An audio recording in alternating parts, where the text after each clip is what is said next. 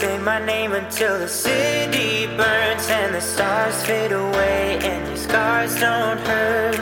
I will hold you till the sun comes crashing down. I'm yours until the end of time. Hey everyone, welcome to the Restored to More podcast, a listener-supported podcast that is dedicated to restoring marriages to wholeness in Christ after being affected by pornography and sexual brokenness.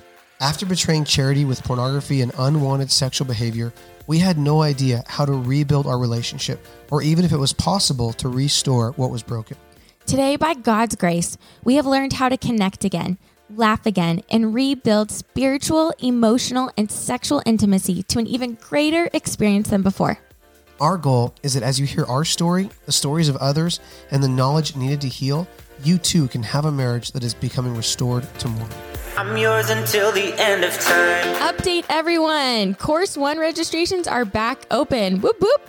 This is an 8-week course starting Thursday, September 14th that is designed to help you and your spouse start the journey to becoming restored to more.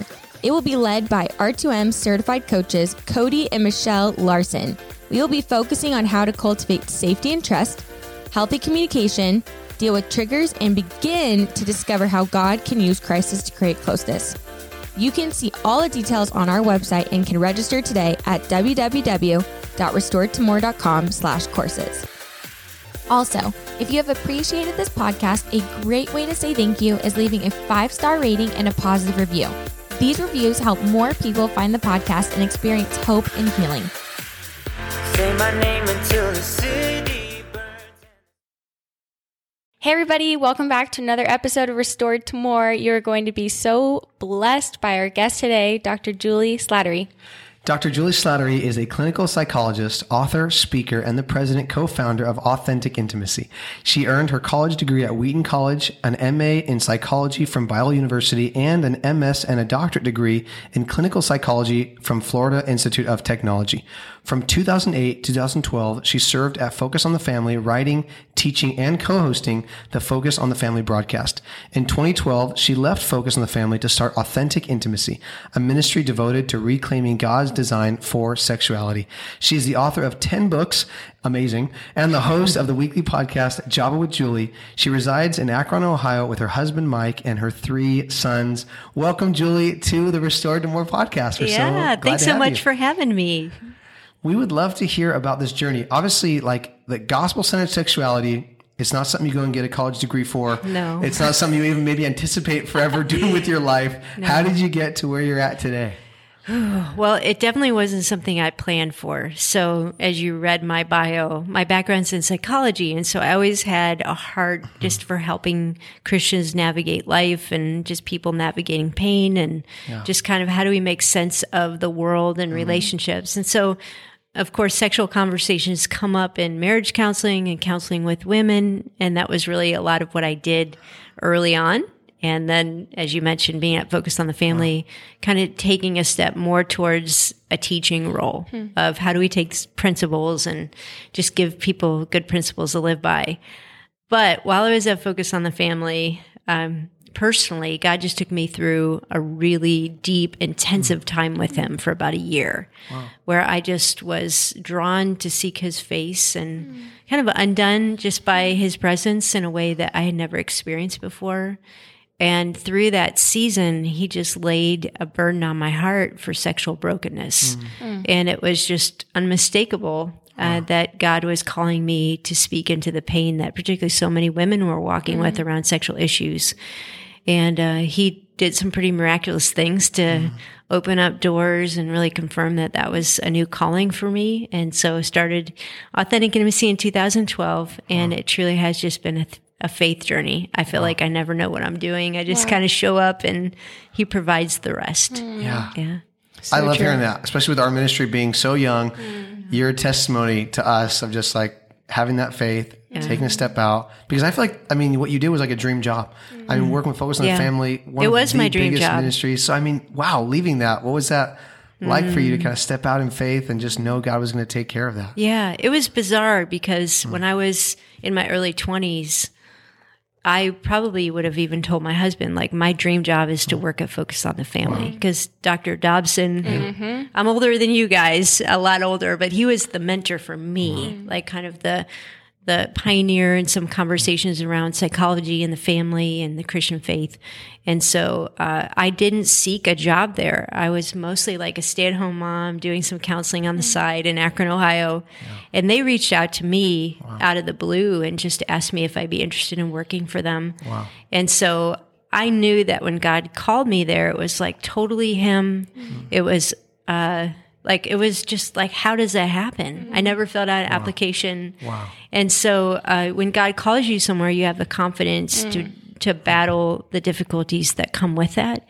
And so when I knew that He was calling me away from there, it was that same sort of thing of He brought me to Focus really in hindsight to train me in media and teaching, and also to train me in what it is to be in public Christian ministry and some of the challenges and struggles of that. And so when I look back, it's like, wow, like He equipped me for those years for what I'm doing today. And I think about, as good as it is to have your dream job, it's even better to have a calling. And so He asked me to leave my dream to step into a calling, which has been just difficult, but a great joy. Yeah. Wow. What is authentic intimacy? For maybe some of our listeners who aren't familiar with it, how would you describe it? What do you guys offer? Yeah. I think the best way to describe it is 2 words that I put together that people think, what? But it's sexual discipleship. And it's really taking a discipleship approach to sexual issues. And we really started the ministry thinking about women, and a lot of our content, our podcast, our books and webinars, and a lot of it, if you engage with us, you're going to hear my voice. It's a woman's perspective.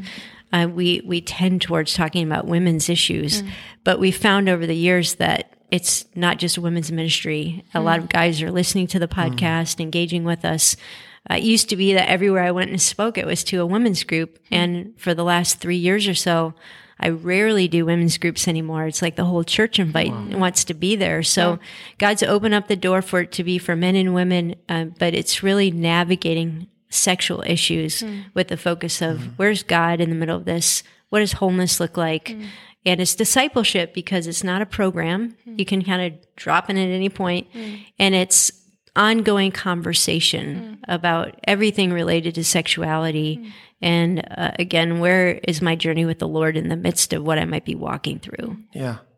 Okay. Like this is a topic that, again, like we don't get to have a lot on the podcast, and a lot of people aren't just talking about this, especially even in the Christian world. It's unfortunate. We talk a lot about how if we had just known it had healthy sexuality, what does it look like? Or in the marriage, in the context of marriage, you give an amazing talk at this summit right now. We're sitting at SIL, Sexual Integrity Leadership Summit, here in San Antonio, Texas, which is so cool with you. And just your perspective. And I guess the question that we had is, you talk about this narrative of sex, that there's a bigger narrative here. I'd love for you to elaborate on that a little bit. Yeah. Well, first of all, I think we've got to recognize we all have a narrative of sex, whether you're aware of it or not. We all have a backstory of why we think sex matters and what we think sexual wholeness looks like. And so, in general, people will fall into one of a couple narratives. There's the predominant narrative of our culture, which says that sex is all about your personal expression, your identity, what you want, your personal fulfillment. And there are a lot of Christians that are working with that narrative, and they just kind of put God somewhere in there. Like, God wants me to be happy. God wants me to be sexually fulfilled. And so they're navigating marriage, they're navigating life with that narrative of, I should have what I want. And if I don't have satisfying sex or free expression of my sexuality, then I'm going to be broken. And that's a narrative that we hear every day in every show you watch and every song you listen to in the news. It's now being integrated into even elementary school curriculum. And it's really rooted in humanism of we need to have the full expression of our humanity to flourish. And so that's the predominant narrative that, again, even if you grew up in the church, you got a lot of that. The second narrative is what might be called like the purity narrative or a traditional church narrative, which is sex matters because it's a way that you're obedient to God. And your moral standing and your spiritual standing is all based on whether or not you have sex before marriage, or whether or not you engage in certain sexual behaviors that the church say are wrong. And while there's truth embedded in some of that narrative, it's very simplistic and reductionistic.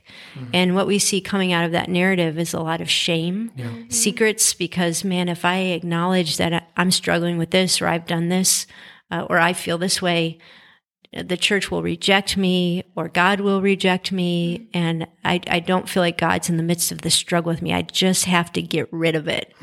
And so there's that feeling of I'm isolated, maybe, and people just even leave the Christian faith because there's no room for struggle.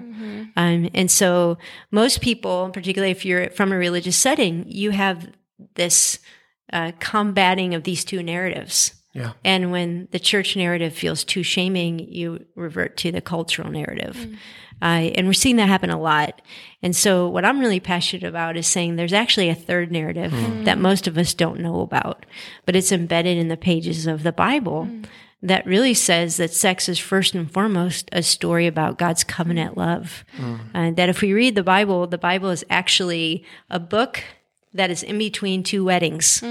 So the first wedding is in Genesis chapter 2, and it's before sin entered the world. And there's a man and a woman in a garden, and they're naked, and there's no shame around their nakedness or their sexuality. And Genesis says that for this reason, the man and the woman, the man leaves his father and mother and is united to his wife and becomes one flesh. That's in Genesis at the very beginning of the Bible. And then you fast forward all the way to the last book of the Bible, which is Revelation, and there's another marriage, there's another wedding, but it's between Christ and his bride. And so the whole Bible is a story of that first wedding kind of setting the scene for the second wedding, that God wants intimacy with his people. And that our sexuality is a metaphor, it's a physical way that we experience elements that teach us about God's love for us, which I just kind of gave you a summary of something that, to be honest, I've been trying to unpack for the last probably 7 or 8 years. So for people that are first hearing that, like, what did you just say? That's okay. They can rewind podcasts and listen to it again and again and again. And of course, find out all of your materials you've created. I mean, 10 books and even more things that you're constantly creating to learn about that. That changes the perspective of sex when you learn about that. Because we agree, Chair and I both grew up in very in families that were they didn't share much about sex. They didn't talk about sex. The church didn't talk about sex. And so there's such a lack of education about that, but even a lack of perspective about when we look at it through the lens of the Bible and those pages and understanding, okay, wait, sex is important to God. It's not something you don't talk about. It's not something that you just do freely at the same time. And I just think what you're saying is it's such a need. It's such a need to be discovered by Christians and to learn how that changes our view. Yeah. When you talk about everything that you just shared, I feel this sense of excitement and it's a cause. Yet at the same time, I feel in our day and age and culture, there's going to be resistance, like major resistance for being bold in our belief of gospel-centered sexuality, because there's this acceptance, factor that people are like, well, we accept all, love all, and we don't judge. And so how do you stay strong in your beliefs in this? Yeah. Well, first of all, I do accept all and love all. Totally. I don't judge, because that's not my role. Like, I'm not the judge. Yeah. And so I think we've got to understand that there's work that God does, and there's work that he calls us to do. And he never calls us to change people's minds. He never calls us to fight the culture. He calls us to be abiding in him and to be transformed by him. And that in the overflow of our life, there is the wisdom and the courage and the discernment to have conversations that, yes, can be very difficult, but it's not a matter of, I need to convert you or I need to convince you of this or that. It's the overflow of what God's doing in our own hearts. And I think a lot of talk around biblical sexuality has not been that way. Even as we look at the church, there's so much evidence of hypocrisy of people that would preach against sexual sin while secretly engaging in it. And so, Jesus would come in and say, you guys are hypocrites. Like you're pointing everybody else's sin out, but you're not dealing with your own.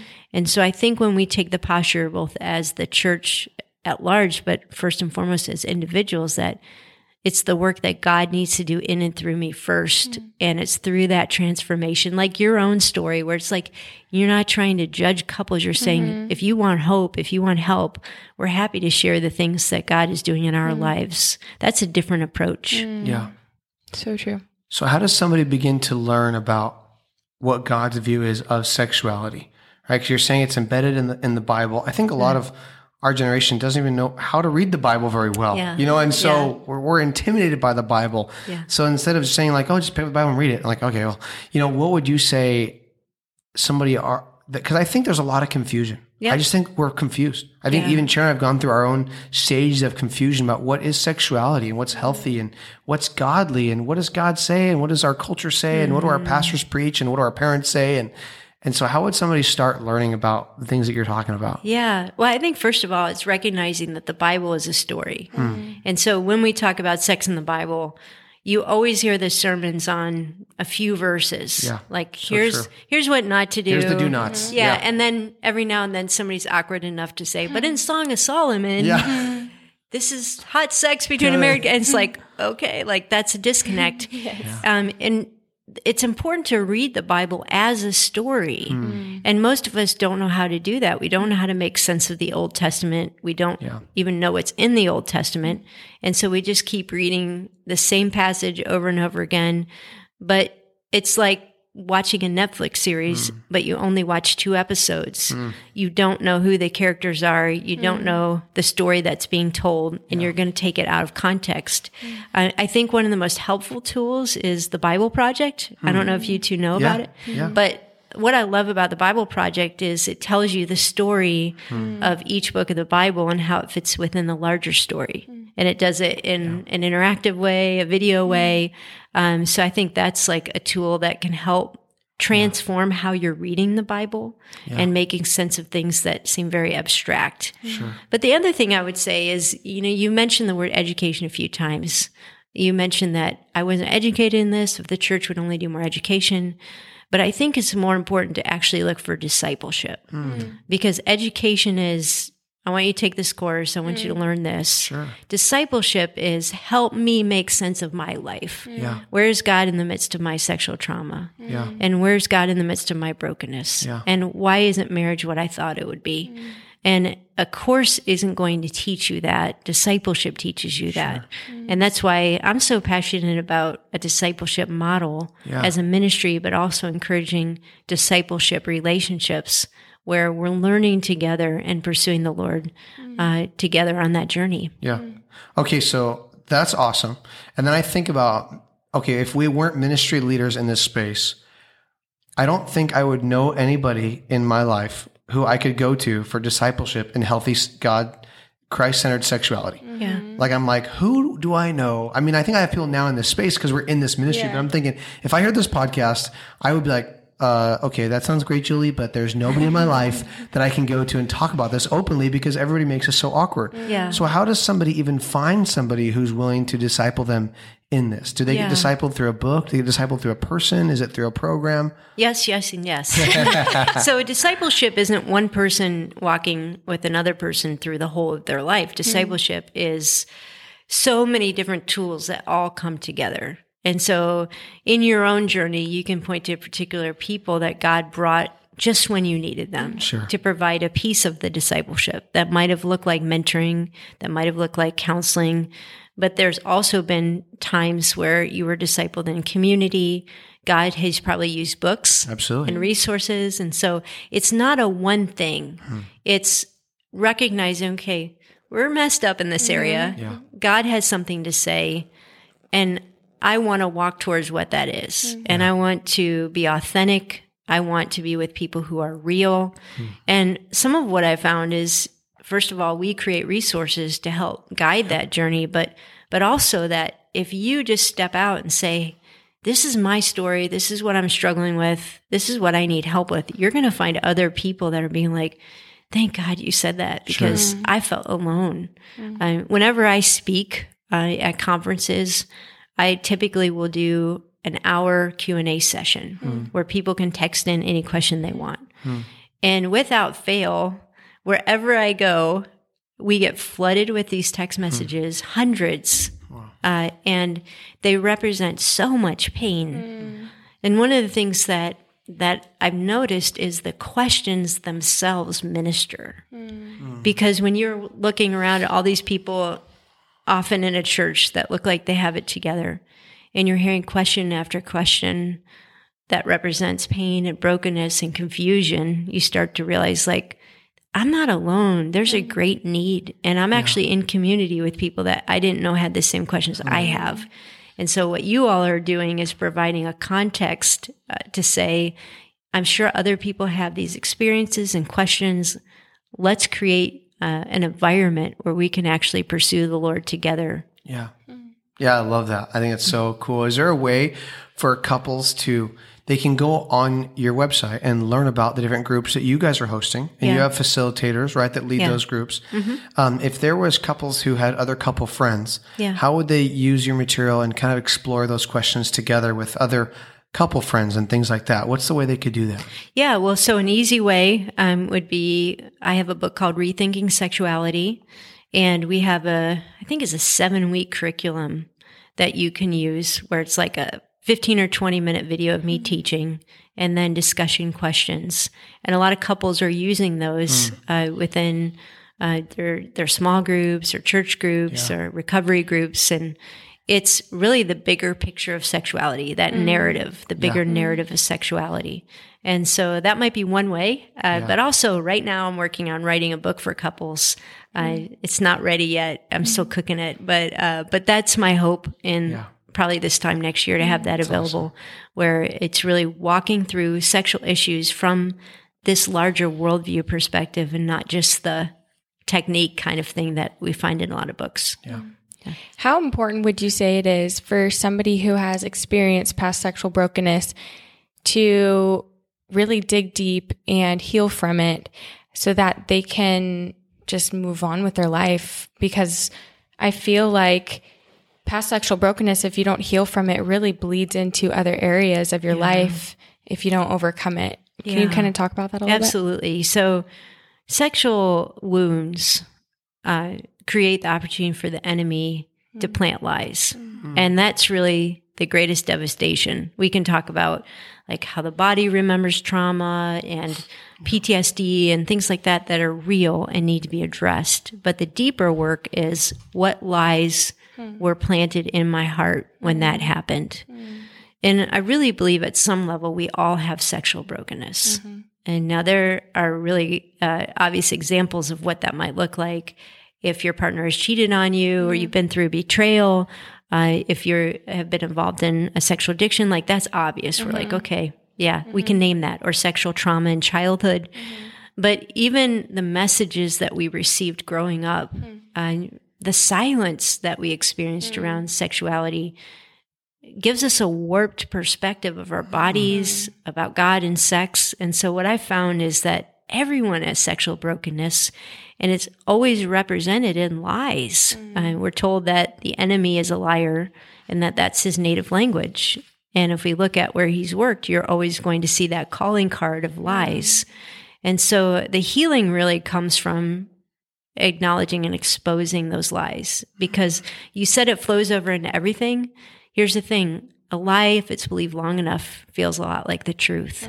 And so it begins to color our reality. Like, I can't trust men, or I'll never be enough, or this is my fault. And you don't even know that you believe those lies and that you're living out of them. And so a lot of the healing from sexual brokenness is actually that looking in, where is the enemy planted lies that I'm now living by? And what is the truth that God wants to replace those lies with? Yeah, it's so good. I mean, I relate to that with recovery. You know, I think for me, I really started finding healing when I was like, what are the lies that led to sexual wounds and that led to sexual acting out? Because it really wasn't ever about the pornography. It really wasn't ever about masturbation or the orgasm. Those were only things I was using to cope with the wounds. And a lot of those came from lies. And so the triggers that came in my life of maybe not getting picked for a team or somebody saying a hurtful thing about the way I was leading worship or music, those only enforced an earlier lie that I'm not enough or I'm not loved or I'm not good enough or I'm not wanted. And those produced unwanted sexual behavior in my life. Yeah. But that's why I hear you saying they're connected, and it's uncovering what are those lies. Would you say there's certain lies right now that we are believing as a people about about maybe there's a sexual belief system that you can pinpoint are the top things that our culture is believing? Does that question make sense? It does. I think one would be sex equals love. And I think that's something that a lot of women believe. In order to have a relationship, I need to engage in sex. And that even follows you into marriage, where it's like, if we're not having sex, then my husband doesn't love me. So that's one, because sex has become so intertwined with intimacy that we don't know that actually you can have sex without intimacy and you can be intimate without it being sexualized. Yeah. So that's one. I think another one is I am what I feel. And that's a huge one in our culture, that whatever desires I experience, I have to act out on those because they're part of who I am. When in reality, we know in other parts of our lives, we experience all kinds of things that we don't act on and that don't define us. And so if we ate the way we always wanted to eat, it was like we wouldn't be healthy, but we learned just because I want a cheeseburger and fries right now doesn't mean I should have that. Sure. And we learn that self-discipline in a lot of arenas of life. But when it comes to sexuality, part of the cultural narrative is that it's unhealthy to have self-control or to even be thoughtful about where our desires are coming from. And so I think that's a huge one. Again, when you get married, it's the feeling like what I want, I deserve, I should have it. Therefore, my spouse must provide it. And we can even use the Bible to sort of reinforce that dysfunctional belief. And so I think that's a lie that's so embedded in our thinking that it's hard to even tease it out. Yeah. And I feel like we'll never fit the puzzle the way that the puzzle was supposed to look like, right? You shared an amazing, beautiful analogy this week about we're trying to fit all these puzzle pieces together without seeing the box and the picture. Yeah. Can you share that? Because it's so good. Yeah. So I like to do jigsaw puzzles. And the way I do jigsaw puzzles is I always refer to the front of the box. That's the picture that I'm trying to create. And each puzzle piece gets context when I look at the whole picture. And so your narrative, your sexual narrative, is the front of the puzzle box. And so if you're working from the cultural narrative, you're going to try to make sense of everything in terms of what will fulfill me and what will make me happy, what is freedom of expression. If you're working from that church narrative, you're going to be like, is God mad at me? Does he hate me? Am I really saved? But the true narrative, the real front of the puzzle box, is that picture of Christ and the church and how he loves his bride and how because of his love for us, like we have spiritual union with him. And some people get freaked out by that, but I'm just going to say this, and this is not sexualized, but I have intercourse with God every day and it's not physical. It's, I pray to him. I want to see his face. I want the Spirit to be alive in me and to bear fruit in me. Yeah. And so the physical picture of a husband and wife celebrating their vows through physical intercourse is a physical picture of the spiritual way that God invites us into becoming one with him. And Jesus said, apart from me, if you don't abide in me, you can do nothing.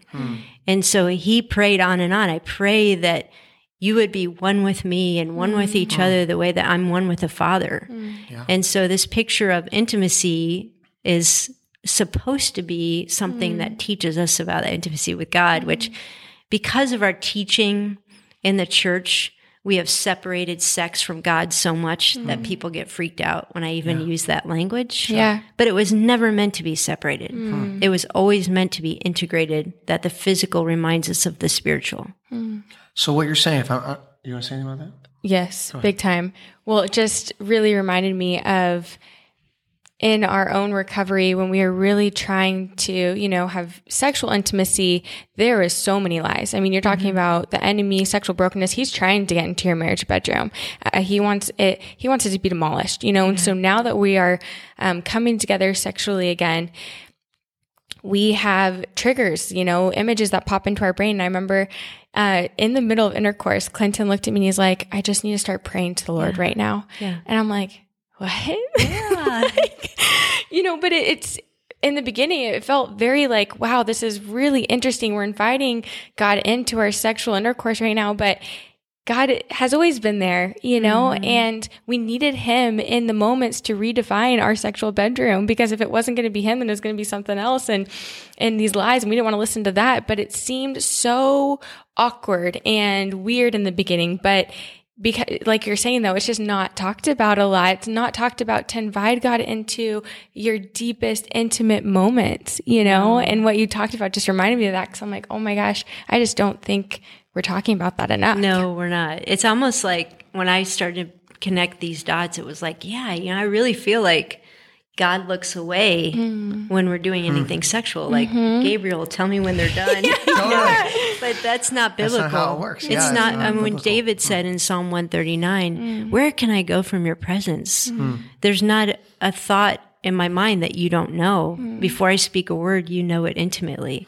Now, let me tell you something that will really blow your mind. That word know that he uses in Psalm 139 is the Hebrew word yada. And it's the same word in the Hebrew that's used for sexual intimacy between a husband and wife. Wow. Isn't that incredible? Yeah. So my question is, as couples learn about this, the gospel-centered sexuality, what does that do to their sexual relationship? Yeah. Like, what are the actual practical outcomes of what this looks like? Yeah. So first of all, it helps you make sense of what you're experiencing, because the front of that puzzle box not only tells us what wholeness is, but it tells us why brokenness in our sexuality is so painful and profound. Why you can't just cheat on your spouse and have it be nothing.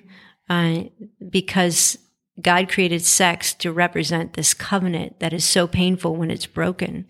And why there's shame around sexuality. And so it gives us context for, wow, yeah, this makes sense. Why the enemy would attack it so much. So that's the first thing it does. Second of all, it gives us a picture of what wholeness looks like. And wholeness isn't just the absence of sin. It is working towards the fullness of that metaphor. And so we're on this journey that is not going to end on this side of heaven. It's ongoing. It's calling us to maturity, to know God, to be vulnerable, to be in the healing process. So that's some of what it gives it. But I think for me, the biggest thing was it gave me a reason to fight. Because when I started this ministry, like I had been married, not quite 20 years, maybe like 17, 18 years. And for the majority of my marriage, sex was really bad. I had physical pain during sex. So I kind of just adopt this attitude, like I have to meet my husband's needs, but it's never going to be great for me. My husband had struggled with different aspects of pornography. And so sex represented all this pain for me. And I just thought, well, this is kind of the best it's going to get. Now, even though I'm in ministry, I have all these clinical degrees, nobody helped me. Wow. And so I didn't know where to go with that pain. And when I saw this bigger picture of what sex was meant to be, it put a fire in my belly. Like, I want to fight. Like, if this is Satan keeping us from the goodness of God, I'm not letting him reign in my bedroom anymore. Like, and I get so hurt and frustrated by what I see happening in the world sexually. And I can't control that, but you know what I can control? I can control whether or not Satan has a place in my heart. And so it really made me like, no, I'm not putting up with this. Like, we're going to get healing. We're going to experience the fullness of what God designed, because this is a spiritual terrain and it's worth fighting for. And it kept me from being passive anymore, because I understood that God is pleased when we fight for intimacy the way he designed it to be. Wow. That is such a fight that I hope women listening to this want to get behind. Yeah. Because that's the fight that I got behind in recovery. I said the enemy is no longer going to have a foothold in my marriage, in my relationship, and in my bedroom. Yeah. And how I can take ground again is by doing recovery, by fighting for my husband, or fighting with my husband rather than at him, and redefining our marriage bedroom, because the enemy wants nothing more than to keep you trapped, triggered, in shame and denial and grief and anger. And how you make him so angry and you stomp on him every time you wake up in the morning is when you say, no, like, I'm going to fight back. I've got the tools. God didn't create me to live in bondage forever. He didn't create me to live in shame forever. He created me for freedom, and he created an amazing sex life. That's why we're so passionate about our ministry, because we want couples to know that you don't have to just survive after recovery. You can thrive. That's why we want couples to be excited about healing, excited about recovery, not just, we're going to do it because it's the right thing to do. No, the enemy, you crush him when you're able to stand up and be like, look at what we've done. I have like goosebumps. Yeah. I'm like, I get so excited about that, because that's a fight to be excited for on this journey. I can tell you're a little fired up about that. I am. I get so passionate about that. I love your passion, babe. It's amazing. And I really hope that what we run into a lot in our ministry is that it really does take the wife putting down her foot and saying enough is enough. The guys really don't. 95% of guys, in my opinion, this is not my opinion, based off what we've seen, get into recovery programs because their wife says enough is enough. Yeah. And unfortunately, it takes that. I wish more men were rising up saying, you know what, I want to work on this. It's an issue. And there is some of that. And I commend those guys like crazy.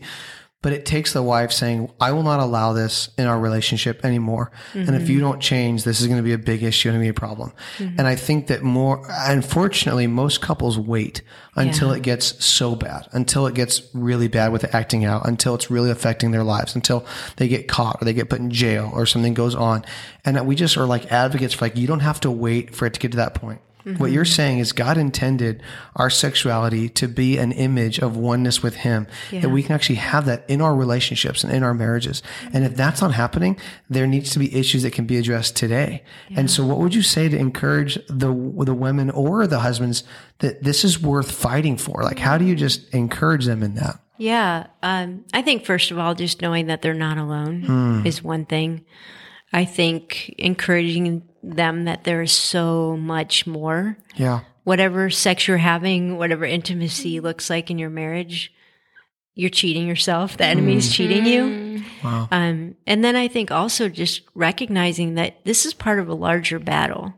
You know, one thing that really struck me is that Satan's destruction of holy sexuality always requires human consent. He can't destroy it on his own. He has to trick us into being part of it. And that even my complacency about issues of sexuality in my own life are feeding into that battle. And they're giving him fire. And so for me, and I think for a lot of women, there has to be something greater to fight for than just ourselves. Like when we think about our kids, we think about their future, but then when we think about, wow, I want to be part of something bigger than me. And guys too, like you were made to be part of a bigger story than yourself. 100%. And when you see it not as just trying to fix my marriage, but you see it as God calling you to be a warrior in this huge battle of holiness versus evil. And that right now, like our complacency is complicit in Satan's design. Like, I think that's the message that we need to hear. And that also that there's victory. I know, Clinton, in your own story, you tried. You tried to fight. And it felt like failure after failure. And what I've learned in my walk with the Lord, and I struggle with different things, but that God hears the cry of the person who tries and fails. And he doesn't meet us when we wanted him to. But he does answer that prayer in his timing. He does bring the right resource. He does bring the help. And don't give up. There's so many stories in the gospel that Jesus told about the person who persistently prays and who is so desperate that you're willing to do anything God asks you to. And that's the place he wants us all to be in. And that's the place where there's true life change. So good. So powerful. I have one more question if we have time. And that is, I feel like you have a vision for like where you see this, where you see authentic intimacy, gospel-centered sexuality. Do you have a vision for where you see this going and our culture? Oh, I don't know if I have a vision. I feel like God gives me enough to see the step ahead of me. You know, I tell my team at Authentic Intimacy, you guys know I don't know what I'm doing. like I learned in that season when the Lord called me to seek him more deeply, the difference between having a plan and asking God to bless it versus waking up every day and saying, Lord, what do you have for me? Wow. Like even this morning praying, Lord, what appointments do you have for me? What work do you have where I can bless somebody else or receive blessing from them? And I feel that way with Authentic Intimacy. And this message I can only see as far as tomorrow. But here's what I know. There is an unseen battle around all of this. And that when we speak the truth with grace and boldness, God works. I can't explain why he does. I've got all the clinical degrees that I can explain things about psychology and how we heal. But the miracles I see when we just speak the word of God defy what we see happening in psychology. And so I know that if we can be bold enough to speak the truth and to share our own testimonies and to give God glory, even if the culture around us gets darker, we're still going to see lives redeemed. Yeah. We believe that so much. Yes, we do. And it's so good to hear that. I mean, I think maybe what you were saying, Chair, is we see absolutely this could change the world. Yes. This could change the world for the church. It could impact the secular world out there, because I believe that it is the loving kindness that leads to repentance. Yeah. It's changed lives that lead to people seeing Jesus. And we know your heart is so much for Jesus, and it's our heartbeat too. And we believe that as we engage in gospel-centered sexuality, we become a billboard of people that are walking in freedom in our sexuality. And yes, it's a progress. It's never like we arrive this side of heaven, but we also can progress in healing. And the more that we heal and that we progress in our relationships and even in our own selves, understanding what does that mean for me? And we talk about it. That you immediately become so, I don't want to say the word countercultural, but you become counter-secularism for sure. And you're this person that has achieved a level of freedom that is unknown to the world around us. And that alone, when we give glory to God and say that's by the grace of Jesus and by understanding his word, people are like, well, that's the Jesus I want to know. Because I do believe that people long for Jesus. They just don't know it. They don't understand those concepts of who Jesus really is and how much he allows us to live in freedom in our own sexuality, in a relationship. And I'm just grateful for the work you're doing. Well, thank you. And the other thing I know is that God didn't give me this job to do. He gave his body the job to do. And we have to work together as a body and support each other and love each other well and encourage each other. And I know that your heart is to be part of that, but also to encourage other individuals and couples to say, count me in. Like I'm in the middle of my own brokenness, but I want to be part of proclaiming who God is and that he really does heal and there's hope. Yeah. So good. Can you just tell our listeners one more time about how they can learn about what you guys are doing and how to find out more about the resources you've created? Yeah, the best way is to go to AuthenticIntimacy.com. You can find our podcast there, which is called Java with Julie, which you two have been on, and studies and whatever else we're doing. It's awesome. Yeah. Thank you so much for being on the podcast, Julie. We are so grateful for you. Yeah, thanks for having me. I'm yours until the end of time. Hey everyone, thank you so much for joining us today. Don't forget to subscribe to the show, follow us on Instagram, and sign up for the upcoming course. You can also connect with us on the Ask Us Anything page at restoredtomore.com. Also, quick note, all the work at Restored to More Inc., including this podcast, is made possible by our donors and financial partners. We wouldn't be here without those who have generously given to the cause of restoration. If you ever feel led to give, you can do so on the donate page on our website. Say my name.